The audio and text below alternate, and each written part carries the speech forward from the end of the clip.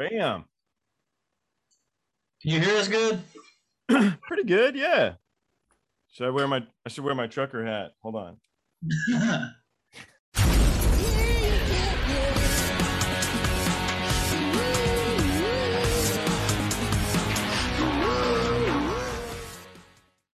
Thanks for checking out Party Like a Rockstar podcast. I'm your host, Joel Miller. Today's episode is brought to you by Misha's Kind Foods. They're an LA-based small business making the world's finest non-dairy cheese spreads on the market today. They're delicious and healthy, made from a cashew and almond milk, and blended with various locally sourced fresh herbs, vegetables, and spices. There's no vegetable oils, soy, fillers, starches, or nutritional yeast. It's lactose-free, paleo, keto, kosher, Parev, and 100% vegan. Enjoy the show. Today I have two guys from the Georgia Thunderbolts. I have Logan Tolbert, who's the guitar player, and TJ Lyle, the singer. We're going to rock the fuck out. All right. So, anyway, I'm glad to have both of you guys hanging out. It is actually cool to have you around, TJ, because I think you're the main lyricist of the band. Yes, sir. Cool. So I was going to give you shit by asking you, but be good to yourself. I was going to be like, so how'd you write that song? But I can't even do it because I like Frankie Miller so much. It's like not even funny if I try to make it funny. Yeah. That's awesome. Interesting. So like in the press release that I read, they talked about how Frankie Miller is a big influence to Bob Seger, like is the biggie, which to be really honest, I didn't know. I know about Frankie Miller because I read a Rolling Stone article like a decade ago, Meatloaf. And Meatloaf was a massive Frankie Miller fan. Really? And more importantly, to make this full circle, Meatloaf played high school football, which is where he got the nickname, dude. Oh my God, I did not know that. Yeah, I knew you'd find relevancy. Yeah, that's awesome. Yeah, so you guys, is it you two who met playing football, or is it one of the other dudes in the band? The other two. Yeah, the drummer and the other guitar player. Okay, and you guys fell into the fold because you guys were just hanging out, but you all went to the same high school. Me and Logan went to the same elementary school and middle school. Okay. Me and Logan grew up together, and the other guys met in high school, and we've known Zach for a really long time. This Logan's neighbor. So it kind of came together, at an open mic up here in town. Right on. And you guys have been playing together for 5-6 years? Yeah. That's really good, man. And so now you're rocking and rolling. I'm reading some of the bands you guys have been playing with. So Blackstone Cherry, the Kentucky Headhunters, Blackberry Smoke, Tyler Bryant, Shakedown, Atlanta, Rhythm Section, very cool. Molly Hatchet, super fucking cool. And the Cadillac 3. So it's really pretty neat. Oh, yeah. It's awesome, man. We played Marshall Tucker, too, not too long ago. Yeah, that wasn't even on the list. And I love Marshall Tucker. Oh, yeah, they're awesome guys. Yeah, they're super nice guys, man. Yeah, ain't it cool when you're out with the bands and then you start talking to them and you're like, the guy's actually a fucking bro, too. I mean, he wasn't even fooling himself. He wasn't even talking about his private plane. Exactly. All right, so in the news here, we'll do a news segment. It came up on my Alexa inside my house that Scarlett Johansson had a baby. Isn't that nice? With her husband, lucky fucker guy. The statement, this is the part I liked. It was, we love him so much. I'm kind of like, wouldn't it be better if it was like, he's okay if you like babies? Johansson, wouldn't that be more interesting? But we love him so much. It's like, what kind of fucking statement is that? Why is that even worth writing down? Yeah, no, that's ridiculous. Kind of funny, right? Be a good song. Scarlett Johansson likes her kids so much. All right. So on a more serious note, that might actually have to do with your band. So I was reading, and Ron Berman's the one who quote unquote discovered you. But why did he come to the gig? And then did you guys know who he was? Did you know he was going to go? And then was the process pretty exciting? Well, see, Richard Young was the first person who'd seen us play down in, we played at Agricultural Fest in Summerville, North Georgia. And Richard Young, we was playing with the Kentucky Headhunters, and he come out and watched our whole entire set. And then he asked us after the show, did we want to come up and record an album where he lives? So we come up and recorded a full-length album over over the span of a year, maybe 6 months to a year. And we had all that finalized, ready to go. And then we did a showcase in Nashville at the basement. And of course, he knew of Ron Berman because he got Blackstone Cherry signed with Ron Berman back in the day. And he got Ron to come watch us play at the basement, the little small club, the record store in Nashville. And Ron came, watched the show, went back, talked to the label, and they said they wanted to sign us. And then right after we got signed, COVID happened. Yep. Oh. Put the brakes on real quick. You got time to write new music. Oh, absolutely. Absolutely. That's what we've been doing, too. We've been writing a ton of music. Well, I heard in one of your interviews, you guys still got some shows. You had said you did like 15 or 20 shows during COVID, which is more than a hell of a lot of other people. So, yeah, we got lucky. Yeah, we did. Because everybody else was just home. They couldn't leave. Yeah. Do you guys live together? Are you roommates? No, we live like a mile from each other. A mile down the road. It's not very far. Pretty damn close. So, and are you writing? You're writing by yourself, or everybody jumps in a bit, or how do you come up with your lyrics? The lyrical part, I just write a story, honestly, and then the band brings it to life. Or me and Logan will get together and we'll write a song. That's how that comes about. But I normally just try to tell my part of the story, and then the band comes up with the rest of the part, brings it to life. So you write the words first. Yeah, absolutely. Or we'll have the music done, and he'll come in and write words to it. Or I already have lyrics, because I just write so much. I write stories and stuff. Me and him were actually just talking about that last night. That's cool. So I've written lyrics a little bit. It's really hard for me to write lyrics to music. Oh, really hard. Yeah. It's so hard. That's what I tell everybody all the time. It's just so hard to portray a point that everybody can relate to, and put it in musical form. I had two monster writer guys on here, or one. He was married to Donna Summer for 30 years, and he wrote a ton of stuff. And the other dude, he hopefully will become a monster writer, but he went to NYU for songwriting, which I was really, I don't know, surprised. I'm like, what the fuck do they teach you in a school course? Not to make fun of country songs, but we are now all wearing our trucker hats. But it's do they have a whole course on describing your truck? What do they do? And he was actually really interesting about it. He had good answers. His one was that everything should have a hook, not just the lyrics, just every instrument everywhere. I was like, oh yeah, maybe, yeah, that's kind of cool. So it was a good answer. He was cool. Yeah. But the first guy, I'll write a verse, and then when I get to the second verse, I'm like, fuck, I gotta make it rhyme. How do you pick it up? How do you pick up where you left off? You what? I said, how do you pick up where you left off? That kind of scenario. You know what? Honestly, so because I don't play anything, the songs that I've written with really good musicians. So I wrote a lot with Dizzy from Guns N' Roses, for example. Yeah. And what I do, I kind of blame them because they're so good at what they do that they work it for you, and you get it back, and you're like, that's totally what I was talking about, man. I was right there.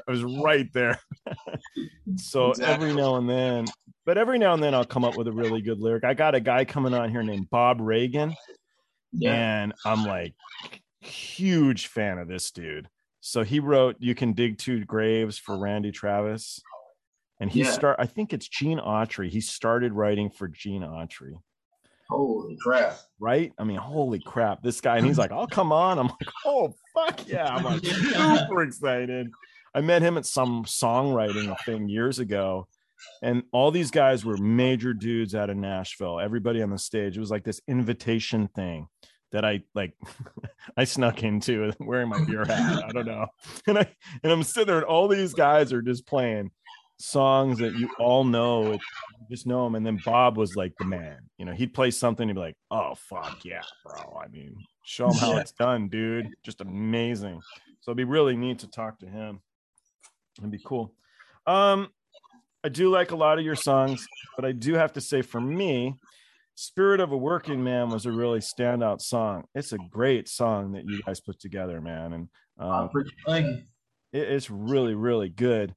So in what I read, it's your dad who works his ass off, basically, so that the purpose of the song is just to say, work fucking hard, and hopefully you get, You get a cool kid to write a song about you. We're looking us up. Yeah, that's pretty much the story. Yeah.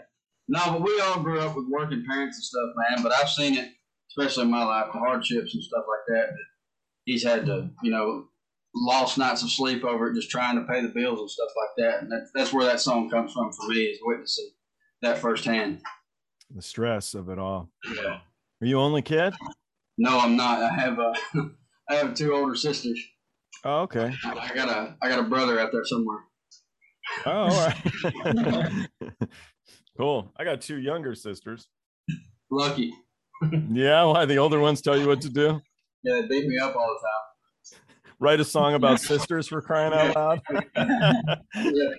Have you guys had that yet, where you're dating some girl and she's like, why don't you write a song about me? And you're like, Well, see, people ask us that all the time, and I tell them, you can't just write songs at the spur of the moment. That's the way I feel anyway, because it's like, if you want to write about something that you have planned out, it completely goes a completely different way than what you want it to.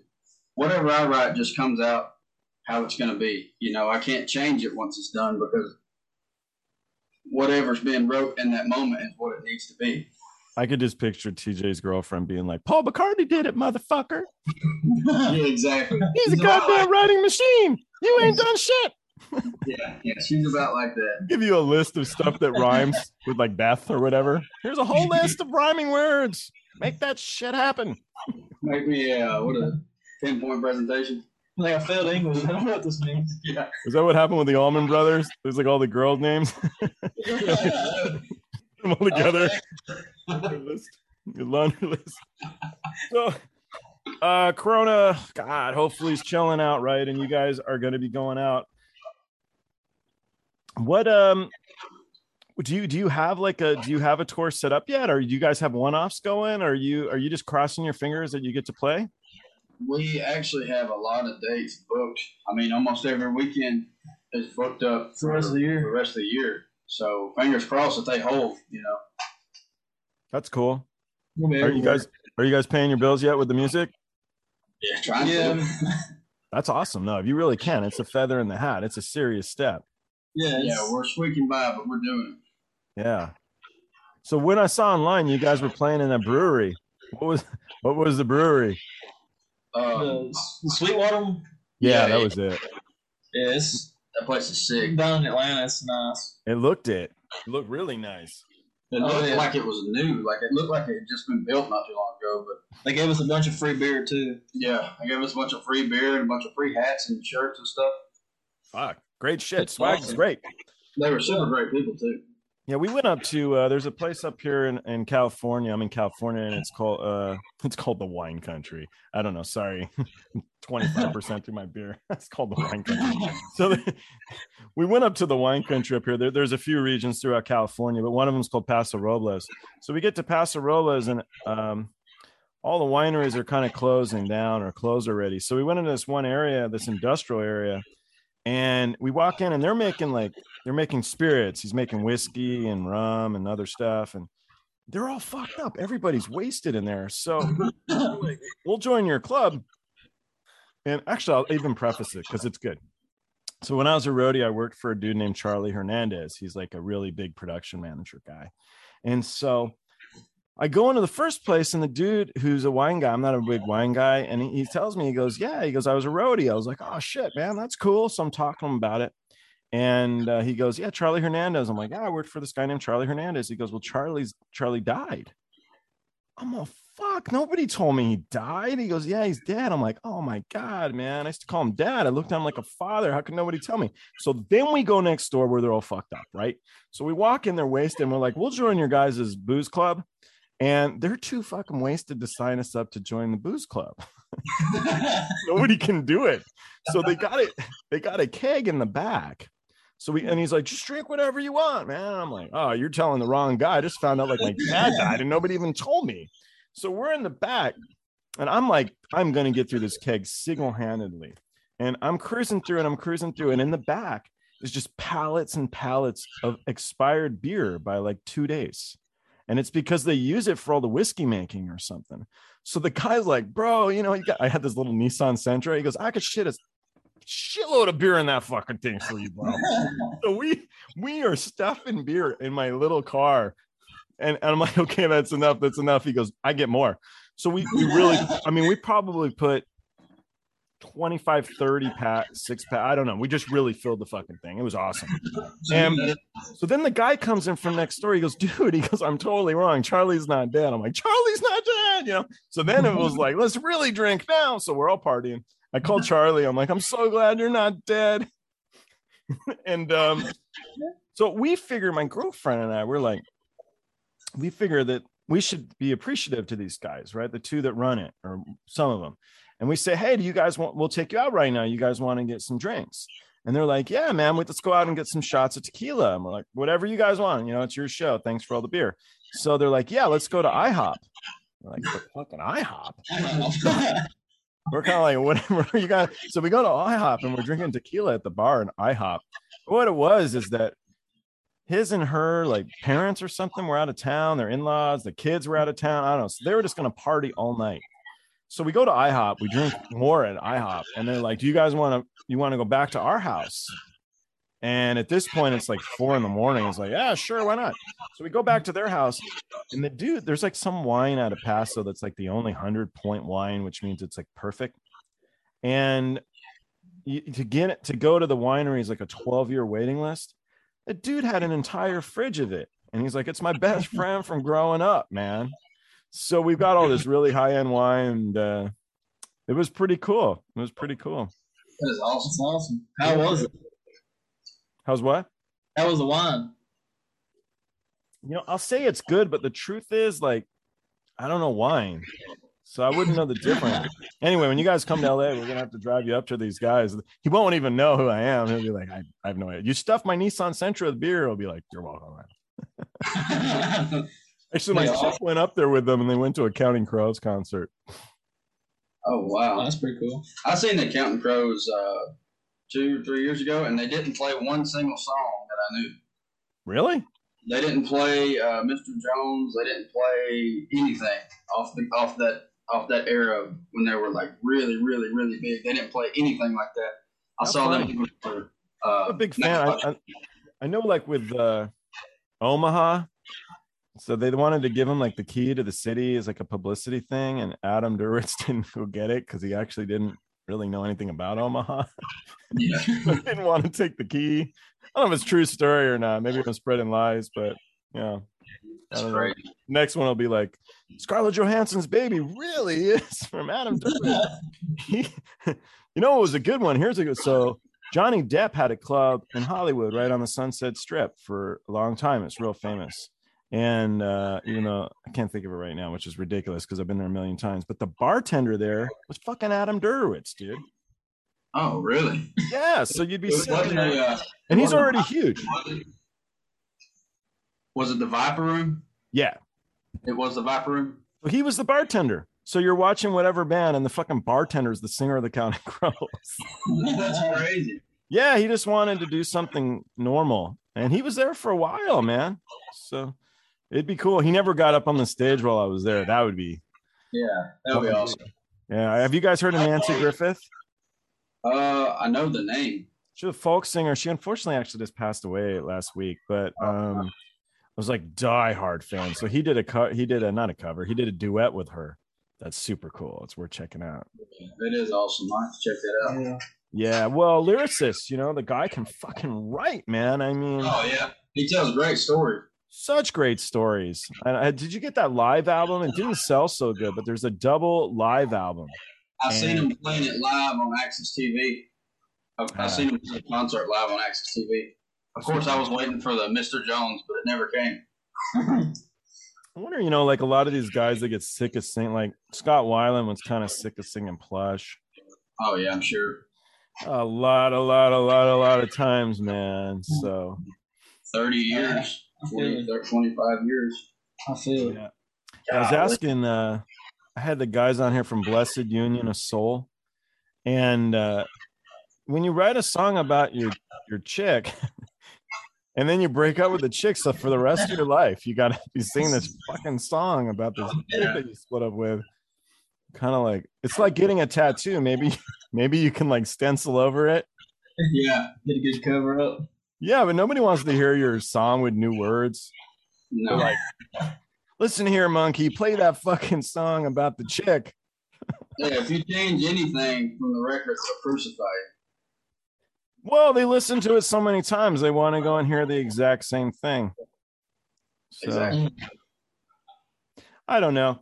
But the other side then is you'll see certain bands live and then you realize, so like Bob Marley for me, I know it's terrible, but I was never a Bob Marley fan until I got some of those bootlegs.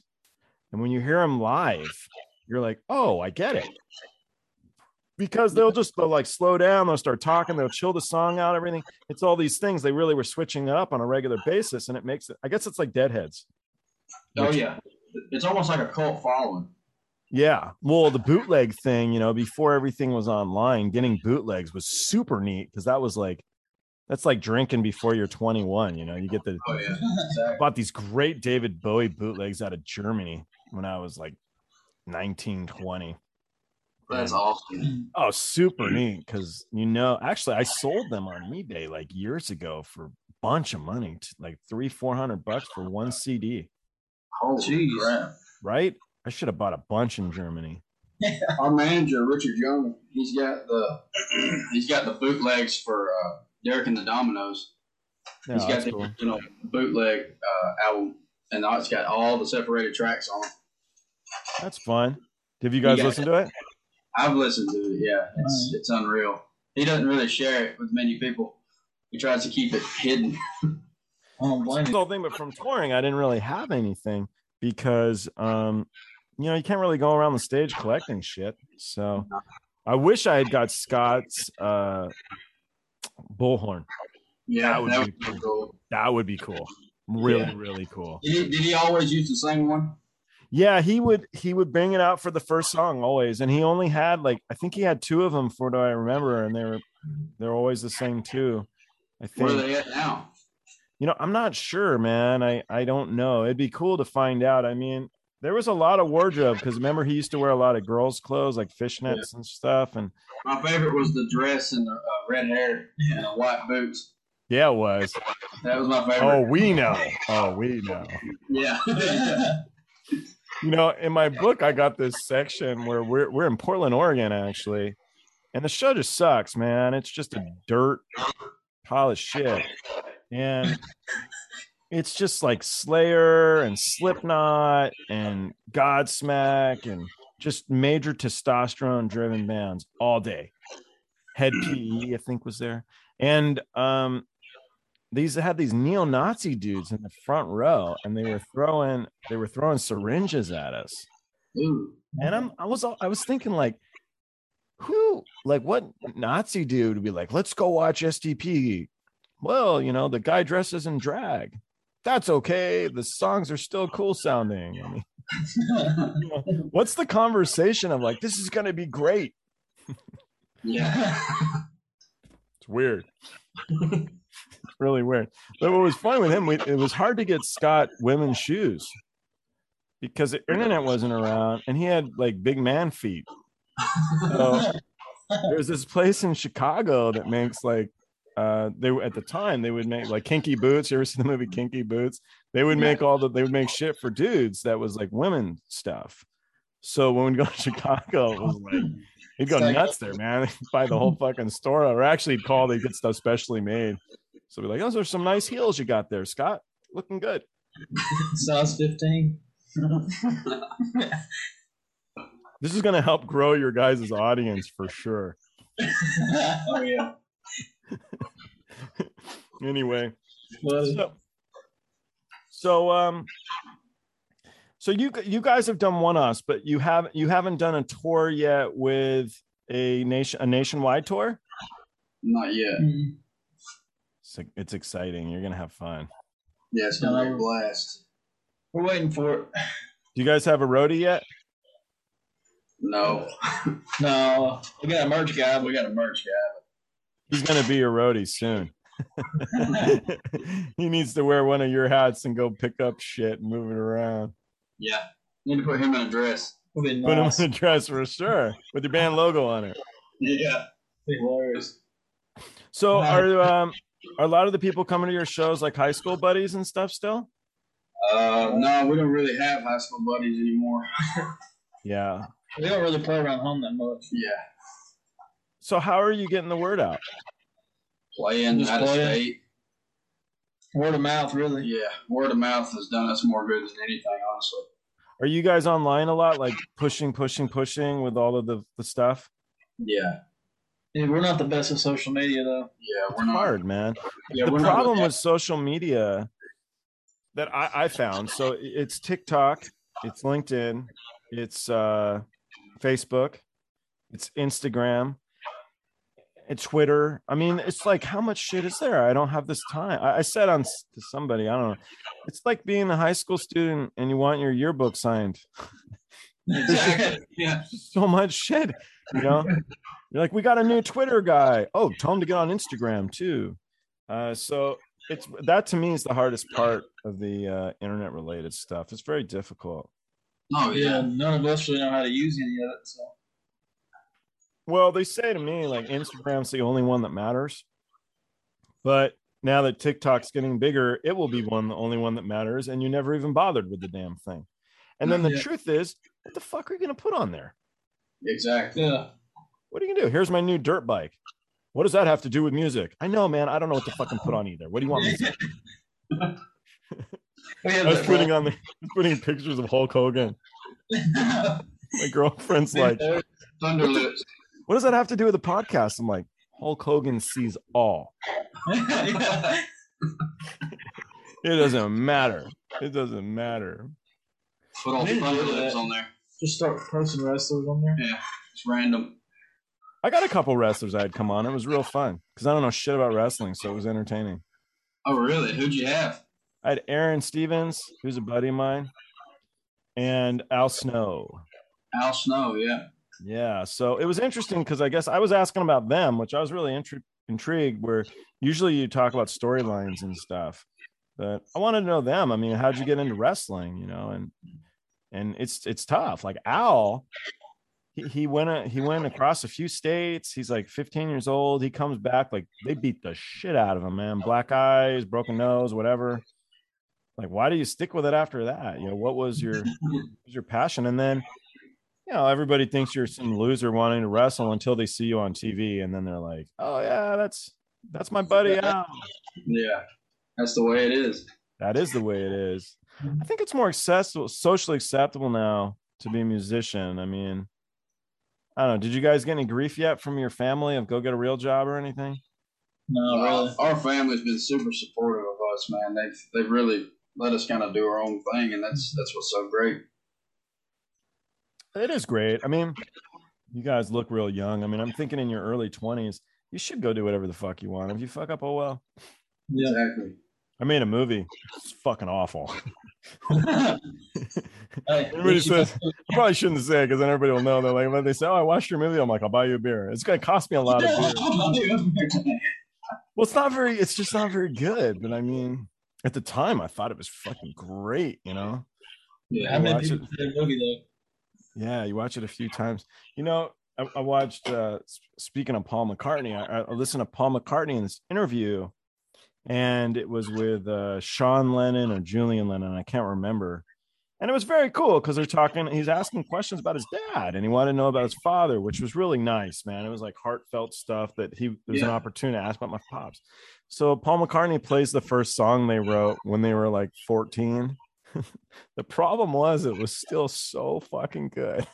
Oh, no. I know. It was so intimidating because he's like, he wasn't very good, so we've never really done anything with it. I'm like, fuck, you know. It's a great song. It was a great song. It had hooks and everything. And you're thinking 14. Because, you know, the Biggie's Neil Young. Neil Young wrote Harvest when he was, is it 20? Old Man, Look at My Life. 24, right? I think it's 24, yeah. I mean, come on, man. Whoa.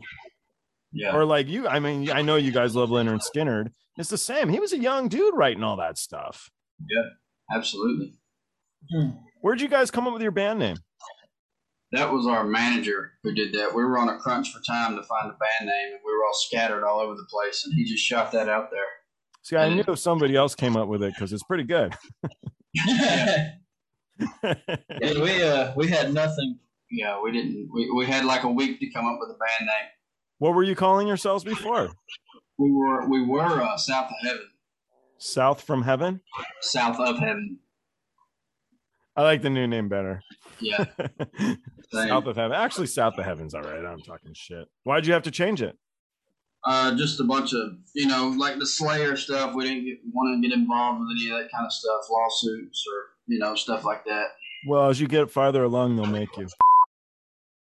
Trip. Yeah, we grew up listening to Stone Temple Pilots for sure. I mean, I still listen to them almost every other day. Just really great music, real just straight rock and roll, just stripped down, straight. I was all over the place. And what are your influences? And it's so easy to pick the big names. It's everybody's fucking influence. It's all we hear on the radio, whether you liked it or not anyway, or it's all you hear everywhere you go. But I would try to dig, like that Bob Reagan guy. I would try and dig and find interesting stuff. I got really into the blues for a while, like the really like 1920s stuff. And I loved that my friends found it hard to listen to. I don't know. I liked everything about it. So like Blind Willie McTell. Yeah. You've heard of them. Just such good stuff. And the songs are so simple and they speak like volumes, man. They're really, really neat.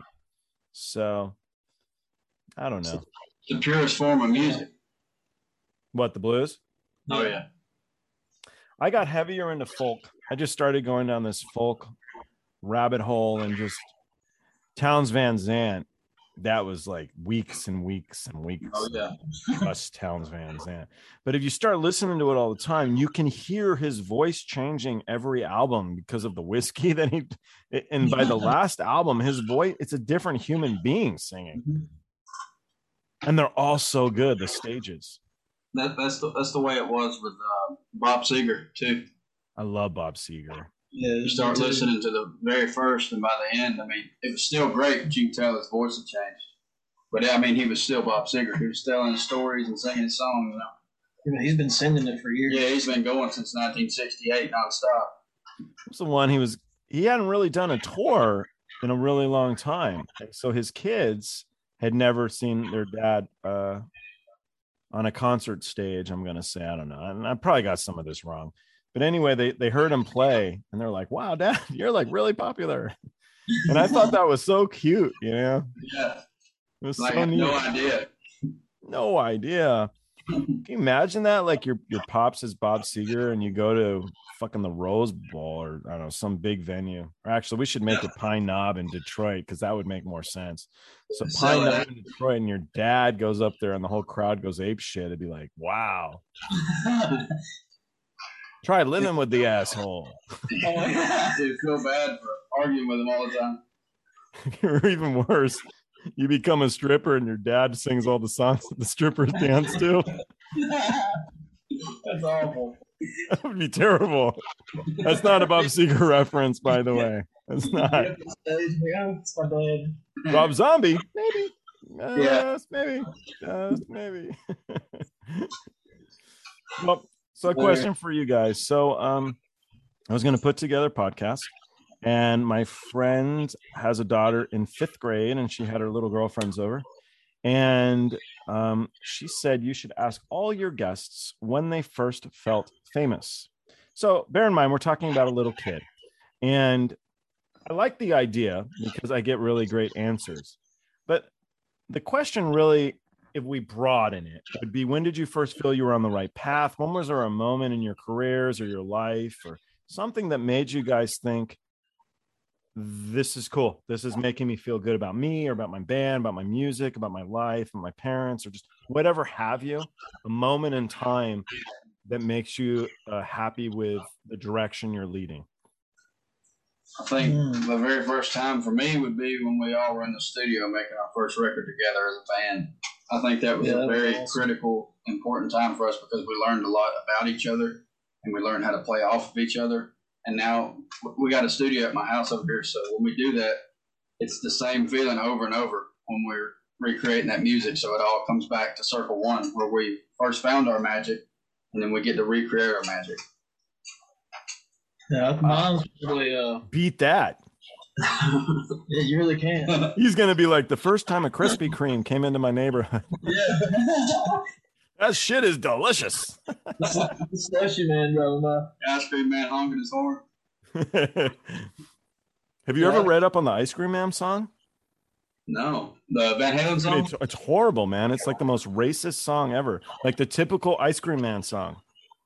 It's really bad. Read up online. Read the lyrics. It's bad. The little jingle.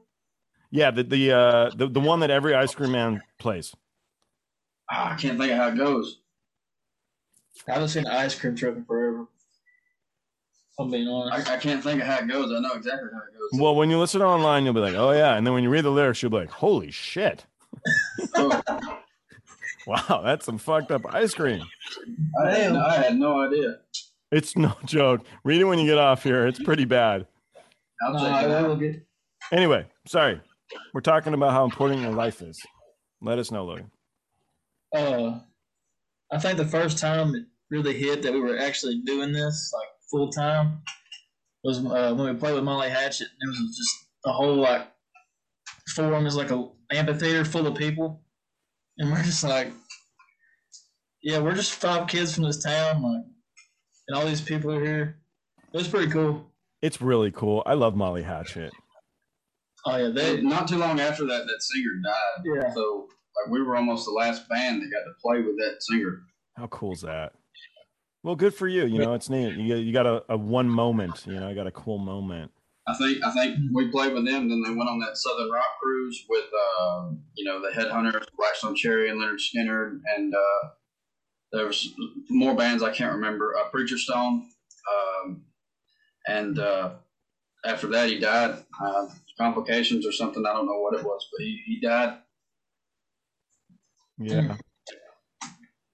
You know, it's hard, but it's cool when you at least got a glimpse, you know, of a band that you respect a lot. You know, somebody you got to see for a few minutes at least. You're kind of like, it's an opportunity. It's these glimpses of time that, you know, that you and I makes us like music. It's those bootlegs from whatever that make you think you've got an inside secret on this dude like Frankie fucking Miller, who's just a boss. Because nobody knows at least out by me, nobody knows Frankie Miller ever. No, not very many people do. Nobody do. And then you're like, oh, he's an Irishman who sings blues. Just that alone, come on. Yeah. And then when you hear that guy sing, you know, other than Joe Cocker, I mean, who? I mean, wow, you know? Exactly. Wow. Harry Nilsson? Come on. But Frankie Miller's still alive, dude. He just can't sing. Yeah. He actually heard our song and posted it on his Facebook. Fuck. Seriously?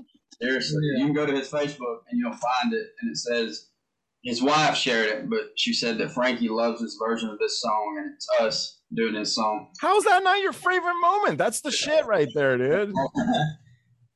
That's really neat. You should fucking print that out and put it on your wall. I know, exactly. We need to put it in the studio. Yeah. It's pretty neat, man. He just, because he partied, he was just a full-on rock star to the max, and then I think he had a brain aneurysm. Yeah, I think that's what it was. And then he was in a coma for a long time. I mean, this is like major stuff, but who's who of rock and roll? The guy just, cover more of his songs. Yeah, I've actually read a lot about him. He wasn't your average go with the flow guy either. He really tried to write things for the people who didn't have a voice. You know what I mean? Like he wrote songs about, you know, their poverty, about Ireland's poverty and Scottish poverty, and he wrote songs that people could really relate to, and they got behind him. And he also took a few shots at the Queen. So yeah, I know he partied hardcore. But just think about it. His history must be fascinating. You're from fucking Ireland. The Irish folk music is amazing. You know, yeah. All the chieftains type stuff is just next level. It's wonderful. So what got you into blues? You know, how did you get into that? Exactly. Can you imagine him fucking partying with Thin Lizzy? Being a fly on the wall in that studio? Jesus Christ. I'll tell you what, we actually did another Frankie Miller song. We got it recorded. I don't know when we're going to release it or not, if we're going to release it, but it's called I Ain't Got No Money. Oh yeah, awesome. Yeah, we did that one, so we're just waiting to release that one too. That's a good one. Yeah, it That'd rocks. be cool. Yeah, there's a lot of stuff. How many people know it's you, right? When they hear it, they're like, "That's a great song." You're like, trust me, I know. That's why I picked it. I got taste. I have taste and refinement. When are you going to go play back at that brewery? We're like, we need more beer.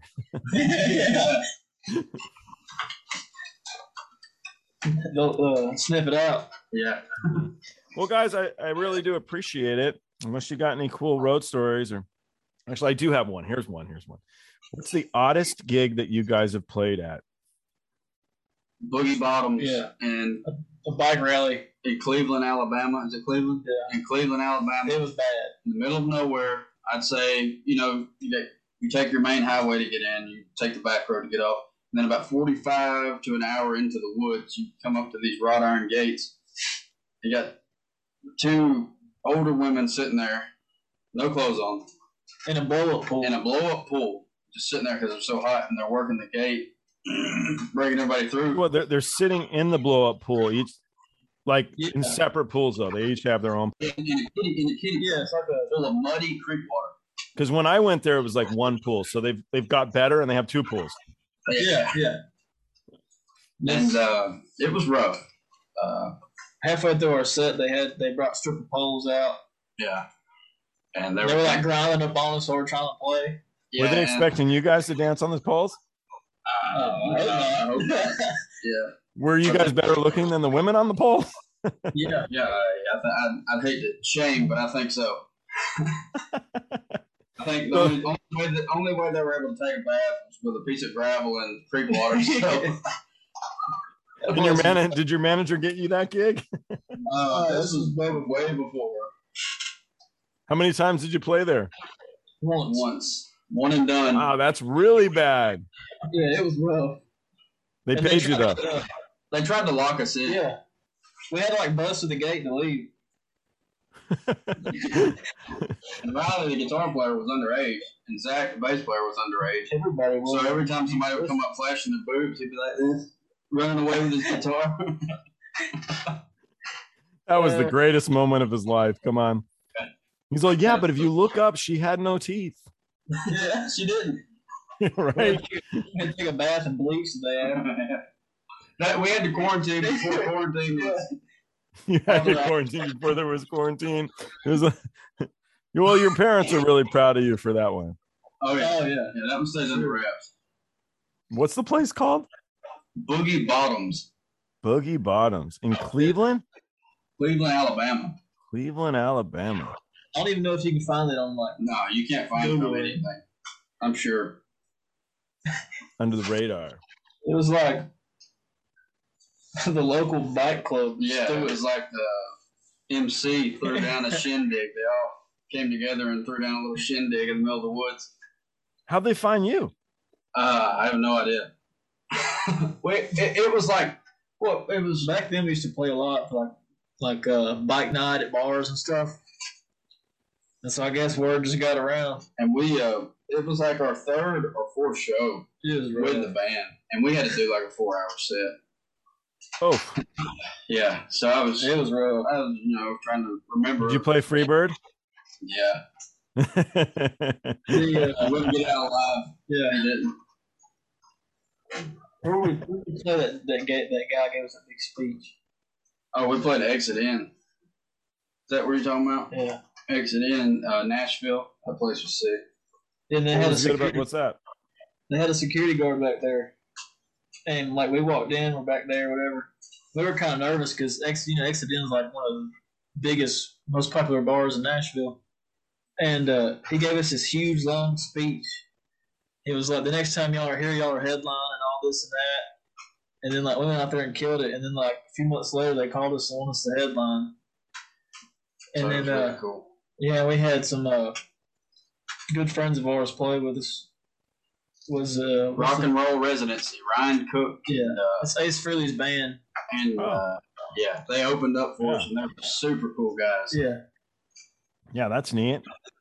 They're called the Rock and Roll Residency, though. They also play in a group called the Talisman, and I think Philip, the guitar player, just went on tour with Accept. Look at you, man. You got all the ends. We've been blessed to meet a bunch of nice people. We haven't really met anybody who's really tried to. Yeah, everybody we met's like helped us along. Yeah, they've helped us out as much as they could along the way. One of the things I try to push, and one of the things I truly believe, is the people in the music industry are fucking cool. Oh yeah, absolutely. The fucking assholes, they don't last, man. We leave them out. We get rid of them. The film industry, no comment. I might branch out to film industry, so I'll probably cut that. But, what I personally found is in the film industry, I don't like them. I thought they were douchey.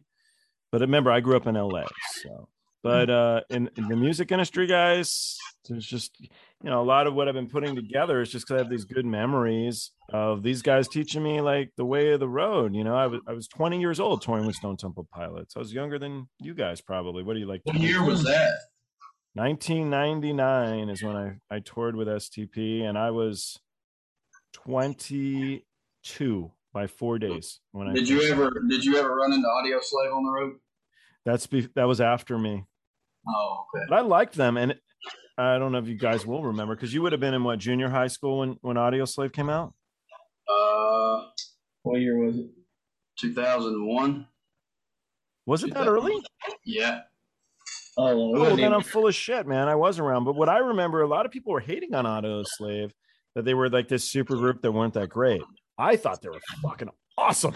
Oh, yeah. One of the best rock bands of all time. They were so good, man. And Chris Cornell, speaking of like covering songs, anything that comes out is like Grail stuff. I love it. And he just had his own spin. He had his own feel, And whatever he did, it sounded like him. It was awesome. Yeah, I'm a really big GNR fan, and I worked for GNR, and then Dizzy and I are buddies, and he did my movie. So there's like a lot of GNR in my life. But hearing Chris Cornell sing GNR was so good. Oh, yeah. So good. And that's a big deal when it's your quote unquote favorite band. When it's the thing, I know everything about this. I lived and breathed it. And then somebody comes out and you're like, well, shit, that's good. The biggie for me, Tori Amos. She covered a Nirvana song. She covered Smells Like Teen Spirit. And I think it was when Kurt was still alive. It might have been when he just passed away, but I'm not sure. And she just killed it, man. I mean, holy fuck. Like Johnny Crash singing Hurt. Just, whoa, what happened here? And it's a cool thought when music can transcend. Exactly. You would hope the songs that you wrote, somebody one day would want to connect to and perform to. It's like Johnny Cash covering Rusty Cage by Soundgarden. Yeah. How cool is that? Super cool. It'd be the conversation. Rick Rubin be like, hey, we're going to have this thing. I don't know who the fuck Soundgarden is. I'm sure you don't, but will you sing the song? I want a pack of cigarettes and a 6-pack. Yeah. I don't know what really happened, but it's probably not too far from there. I mean, whatever. I don't know. Just give me the goddamn music. Let's play it. But Hurt was just amazing. Oh, yeah. Amazing. Or Glenn Campbell, dude. The last song that Glenn Campbell did before he died. Treat Yourself, if you haven't heard that. I don't think I've heard that. I don't know the song title. It's about him knowing that he's going to die of what he died of, where you can't remember shit anymore. Parkinson's or Alzheimer's? One of these. I should know better. But I mean, the gist was, I'm not going to remember you, but don't feel bad because I won't even know the fucking difference. Wow, that's a good song idea.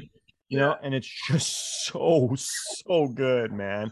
And then his daughter wrote a song about losing her dad that will make your hair stand on end. It's incredible. That's crazy. What's the name of that one? The daughter one? Yeah. Damn it. We could revert to Google. It's really good. I can text it to you guys. Remembering. That's pretty bad that's the song title.